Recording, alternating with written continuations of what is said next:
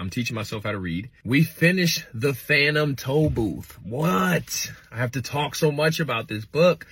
What can I give you? This book was Alice in Wonderland-ish. I'd never seen Alice in Wonderland, or maybe I did, but I just kind of know the story because it's been a part of like my upbringing. Going to another world, learn so much with these different ways. I could not read this book. It was hard. I had to audiobook it as well as read it. And audiobooking it and reading it at the same time allowed me to get the story. I would tell you, definitely, I don't know if I have it on me. No, I don't have it on me, but pick up the Phantom Tollbooth and just give it a read. It has Alice in Wonderland kind of written all over it. I don't mean to compare it that way, but it just does. Charlotte's Web is next. Can you believe it? Charlotte's Web.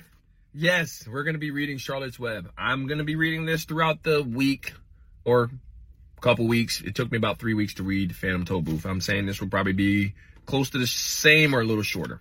I hope you enjoy this journey, and I hope to see you reading Charlotte Web with me now. See you on Friday, 6 a.m. for book club, Pacific time, 9 a.m. Eastern time. Let's go. Short Cast Club.